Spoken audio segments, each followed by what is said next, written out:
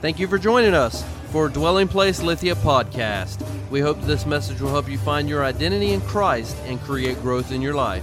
We hope you enjoy this message. If y'all could turn with me,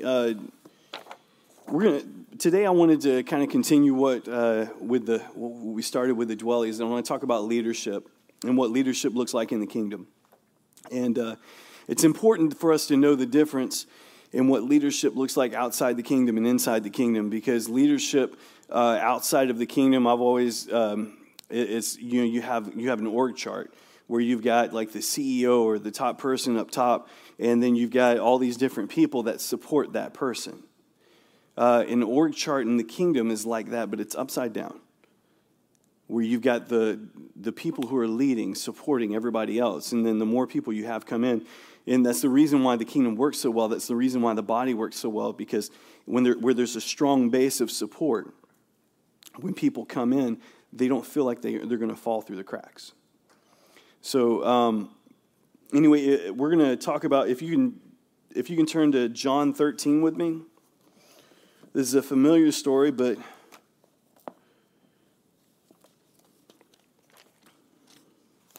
it's still a good one. And this perfectly exemplifies what it's like to lead in the kingdom. There's an old Chinese saying that says, if you want happiness for an hour, take a nap. If you want happiness for a day, go fishing.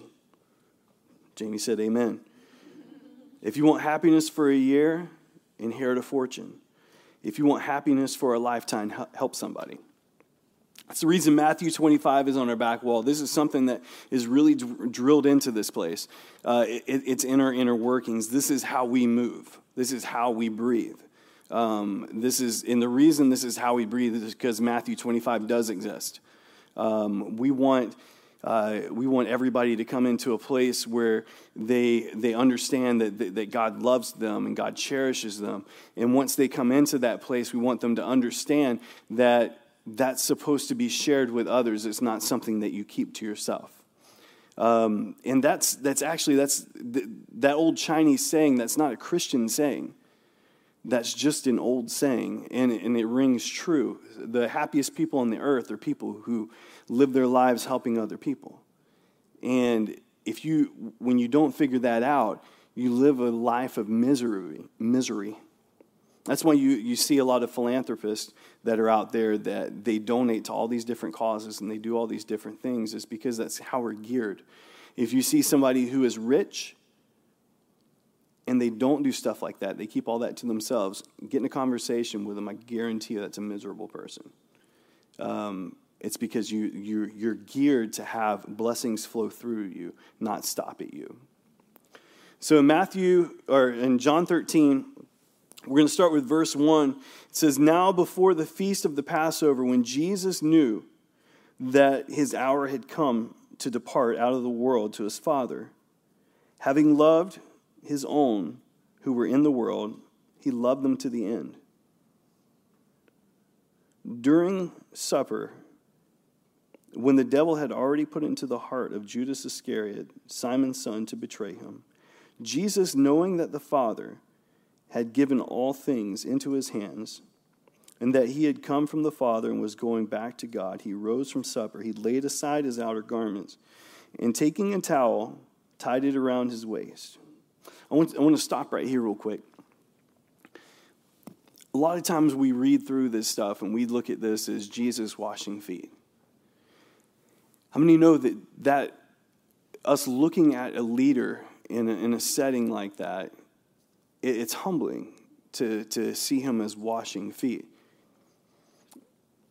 But a lot of times today, has anybody ever been in foot washing services? So I've got mixed emotions about that, because feet washing was something that they did back then because that was the lowest servant's job. It was his job to go in there and wash people's feet. That was just part of what they did. You were used to that. But it was just something of a servant. One of the things that we used to do here before my mom got here and started cleaning and is that whoever was preaching that week, you had to clean the church before you preached. And it was a lot like that. because it was a lot like washing feet, because the person who is going to be presenting, the person who's standing up front, would be the person who is serving everybody else even before they got here. And it was a good growth experience. I know it was for me. And there would be varying degrees of cleanliness, depending on whose turn it was to preach. But it was always a good thing. But when Jesus does this, he does it a little bit differently than what you would see at a modern foot washing service. I've been in one. It was uncomfortable. If I'm just being honest with you, it was uncomfortable. But what happened in the one is they had these basins, and the ushers had went out and they filled up these basins and they put them out in front of people. And the preacher or whoever was washing feet, whoever was washing the feet in front of you, they may take off their jacket, roll up their sleeves, and they wash feet, and they're praying for you at the same time. It is what it is. It is something that's humbling. I'll give it that. It's something that definitely humbles you. It humbles the person who's doing it. It humbles you as well, because you got to kind of let somebody touch your feet in front of other people, and that's you're doing that to just so that's how you're dying to your flesh in front of them, and they're dying to their flesh in front of you. So it's a kind of a mutual dying of flesh. But one of the things you see a little bit different when Jesus goes and does this is how completely he gives himself to this job. Jesus did not have the servant come and bring a basin out in front of people. Jesus did not roll up his sleeves and just kind of pat down feet. Let's read this again together. Because it's important that we understand the character of Christ through this. So in verse 5 it says he poured water into a basin and began to. Hold on. In verse 4 it says they rose from supper. It says he laid aside his outer garments. So they typically wore 2 layers of garments. So he took his outer garments off and he laid them aside. And he tied a towel around his waist. Then he poured water into a basin and began to wash the disciples' feet and to wipe them with the towel that was wrapped around him. Now, get this picture in your head. Jesus, he's sitting there. He's the leader of these guys. Jesus knows that his time is coming. Like, he knows what's getting ready to happen. And instead of just going through and going through the motions and just saying, hey, listen, this is good for us to do. We're going to have this little foot washing service. Jesus takes out his outer garment. He ties a towel around his waist. Like, he's getting into the job. He fully gives himself to the job of the lowest servant in the household, to show the disciples that this is the kind of person that you have to be. If you want to follow me, this is the kind of person that you have to be. You have to not just go through these things and say, I'm going to do it. You have to completely give yourself to that. Jesus didn't do it halfway. He had a towel around his waist. He had his outer garment out. He was on his hands and knees. He had a basin in front of them. He was cleaning their feet and then wiping it with a towel afterwards, making sure it was dry. He completely gave himself to the position of being the lowest in the household. So after that, it says he came over in verse 6, it says he came over to Simon Peter, who said to him, Lord, do you wash my feet? Jesus answered him, what I am doing now you do not understand, but afterward you will understand. Peter said to him, you shall never wash my feet. Jesus answered him, if I do not wash you, you have no share with me. Simon Peter said to him, Lord, not my feet only, but my hands and my head. And Jesus said, the one who is bathed does not need to wash except his feet, but is completely clean. And you are clean, but not every one of you. For he knew who was about to betray him. Focus in on that. He knew who was about to betray him. That was why he said, not all of you are clean. When he had washed their feet, he put on his outer garment and resumed his place and said to them, do you understand what I've done for you? You call me teacher and Lord, and you are right, for I am. If I then, your Lord and teacher, have washed your feet, you ought to wash one another's feet. So it wasn't just about the fact that Jesus was giving, but it was about how much he was investing into his gift. Jesus, first of all, he didn't have to wash their feet. How many of you know that he probably, like everybody around there, probably felt weird about it? It wasn't just Peter. Everybody around there probably felt odd that Jesus, the Christ, the Messiah, the person that they've been then following, was washing their feet. Jesus didn't have to do that. He could have shown them a number of other things, but he looks around and he sees that what would be the job of the lowest person here? Like the very, very lowest person. How can I make myself the lowest person here to show them what it is to actually serve? And then once he did that, he gave himself completely to it and really got in there and did a good, like he didn't just halfway do it. He did a really good job. Jesus was really, really giving himself to washing their feet. And Jesus didn't complain. He didn't do anything weird when it came to Judas. He knew ahead of time. Jesus knew ahead of time that Judas was going to betray him. Even when Judas was trying to hide it and said, it's surely not I, at the Last Supper, Jesus said, yeah, you said it. It's you. He knew that. How difficult is it to be in something like that and knowing that somebody who has been following you, that you've been sowing into, and that you've been loving, that you've been giving to just as much as everybody else, that you know that person is getting ready to betray you. You know that person is getting ready to do you wrong. You've got intel. You've got insight. Maybe you watched Dateline or something like that and you saw him on it. But you know what's about to happen.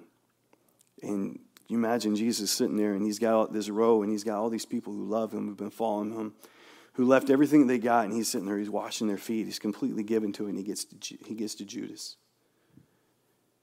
And could you imagine the range of emotions? He's sitting there at the feet of this guy that those same feet are going to be leaving that place and they're going to be going to a temple. His feet were clean when he went into the temple to betray Jesus because Jesus cleaned him. Think about that.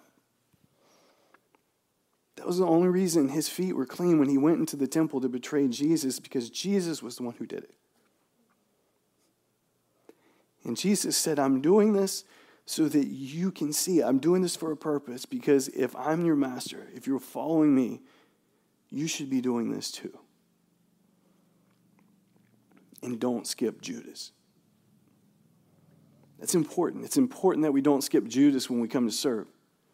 It's important that we don't just serve those people that we have something in common with. It's people who are easy to get along with, because there's going to be plenty when we do the feeding the homeless, when we have people doing the food pantry, when we start our Celebrate Recovery out, when whatever else comes in, there's going to be plenty of people who it's going to be hard to be around.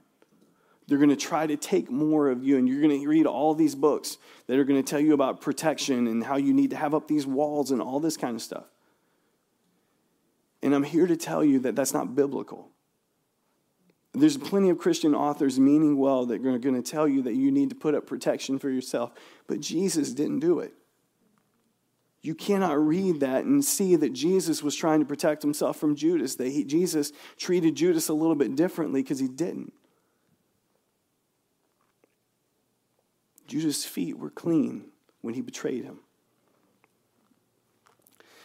And the last thing I'll say is that sometimes it's good to tell Peter to hush. You're going to have people around you that try to. When you're in a position of leadership within the kingdom, they're going to try to tell you, you should be doing this or you should be doing that. You're more important here. Well, you've got all this talent. Why are you doing this? You shouldn't be sweeping floors. You shouldn't be doing that. People will try to prop you up, and they mean well.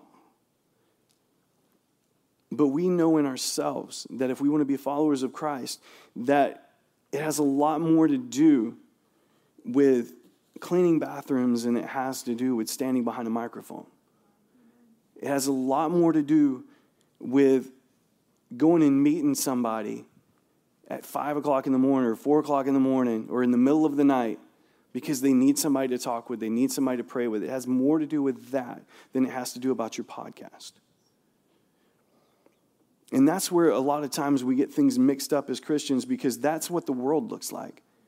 When somebody gets popular in the world, it's all about you get a spotlight on somebody. And that spotlight, it makes them look better. That's the reason we put the music and everything down here. Is because we want to try to get away from spotlights. We want to try to make sure that everybody's a part of the stuff that we're doing, that we're coming to this and we're doing this together. That's the reason that why there's tables. Y'all may hear some stuff from me today that we're like, yeah, that's good, but I'm hoping that when you get to the table that you get ministry. That something happens at that table where you're ministered to in a way that I can't. Because that's where it happens. When we come together as a body, it's not when one person is talking in front of other people. It's not when somebody just has a good line or whatever. It's whenever we're together as a group and we are mutually sowing into each other, we mutually love each other, and we're washing each other's feet, is whenever the actual ministry happens. The spotlight has to go off. That's the kingdom of heaven. That's leadership in the kingdom of heaven, is whenever the spotlight turns on, they can't find you because you're kneeling down in front of the person you're ministering to.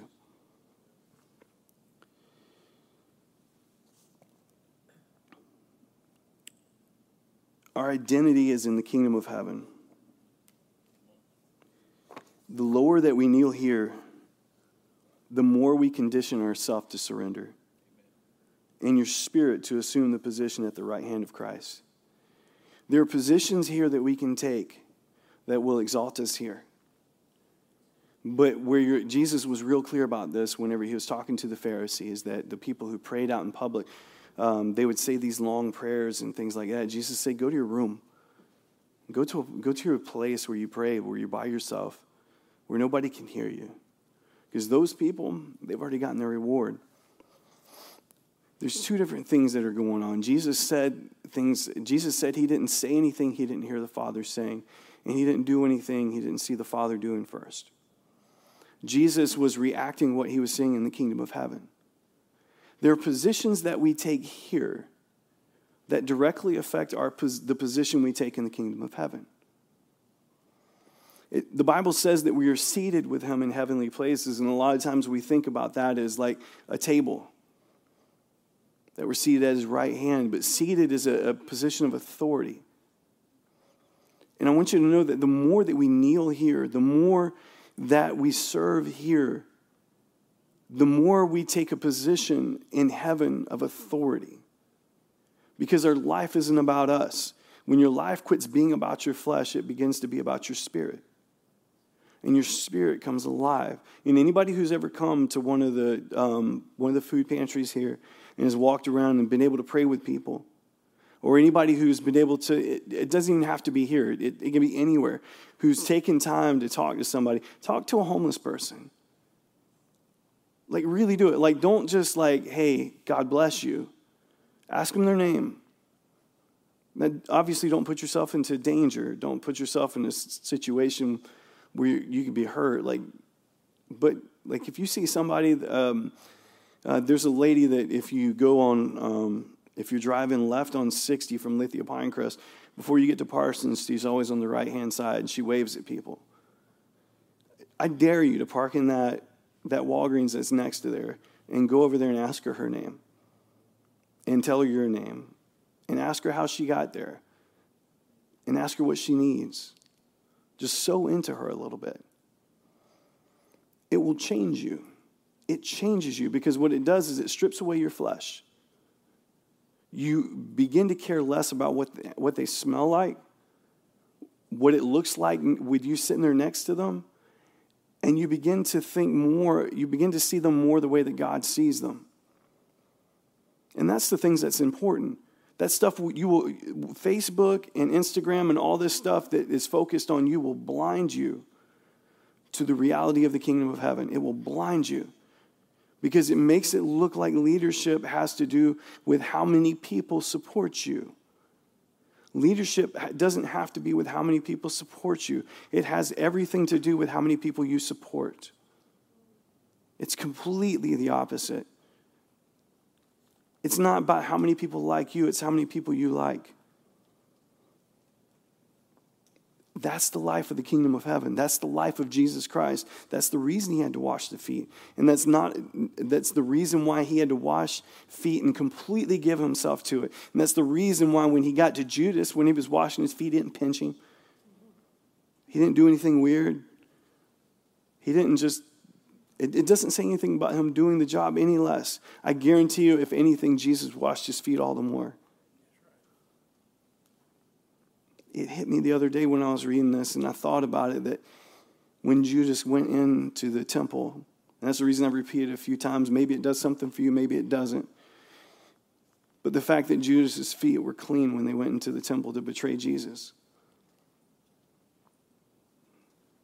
That's crazy when you think about it. Jesus knew that that was going to be the reality.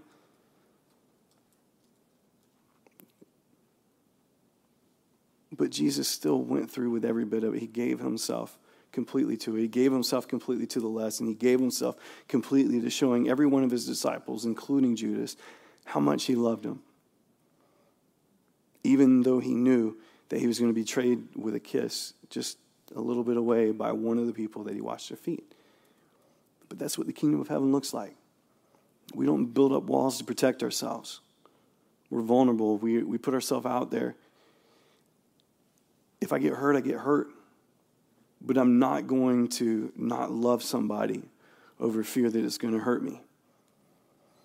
Because I'm following a man who wouldn't do that. And if I'm going to follow him, I have to follow him completely. There comes a point where I have to put a towel around my waist and give myself completely to what I believe. So this morning I wanted to share that with you because we were talking about leadership and had some fun awards, and I really appreciate the leadership that we have in place here. But I also want us to get a clear picture of what leadership looks like in the kingdom of heaven, because it is different. It is different. And even in the church today, man, you can get really confused on this stuff. You really can, because it will throw you off the church. Like it hurts me to see a lot of the stuff that happens, and because it's like everything's centered on us, and it's like, man, that's just not what it looks like. Jesus, when he healed somebody, what did he do? He said, don't tell anybody. What does it look like on YouTube when somebody heals somebody? People follow them around with a camera. Hey, I'm going to pray for this guy. I'm going to pray for this guy. I turn the camera on. And then we wonder why the Spirit doesn't move like it used to. Why the church today looks different than the church in Acts. You realize in the church in Acts that it said that church, it didn't say that other people within the church. It said that people sent all of their sick to them. They would send their sick to the church. And it said all of them were healed. Healings were they were common. But so was giving completely. Like giving your life completely, that was common. That's the life of a Christian. That's the life of Christ. That's the life we have to go after. So I'm going to close with that. We do have some questions that we'll have at the table. But I'm going to pray with you. And again, I want to extend one more big thank you to our leadership here. That's something that y'all do, and you do it amazingly. So thank you. We hope you enjoyed this message. If so, please share it. If you'd like to partner with us, you can do so at dwellingplacelithia.org/donate. We'll see you next week, and may God bless you and your family.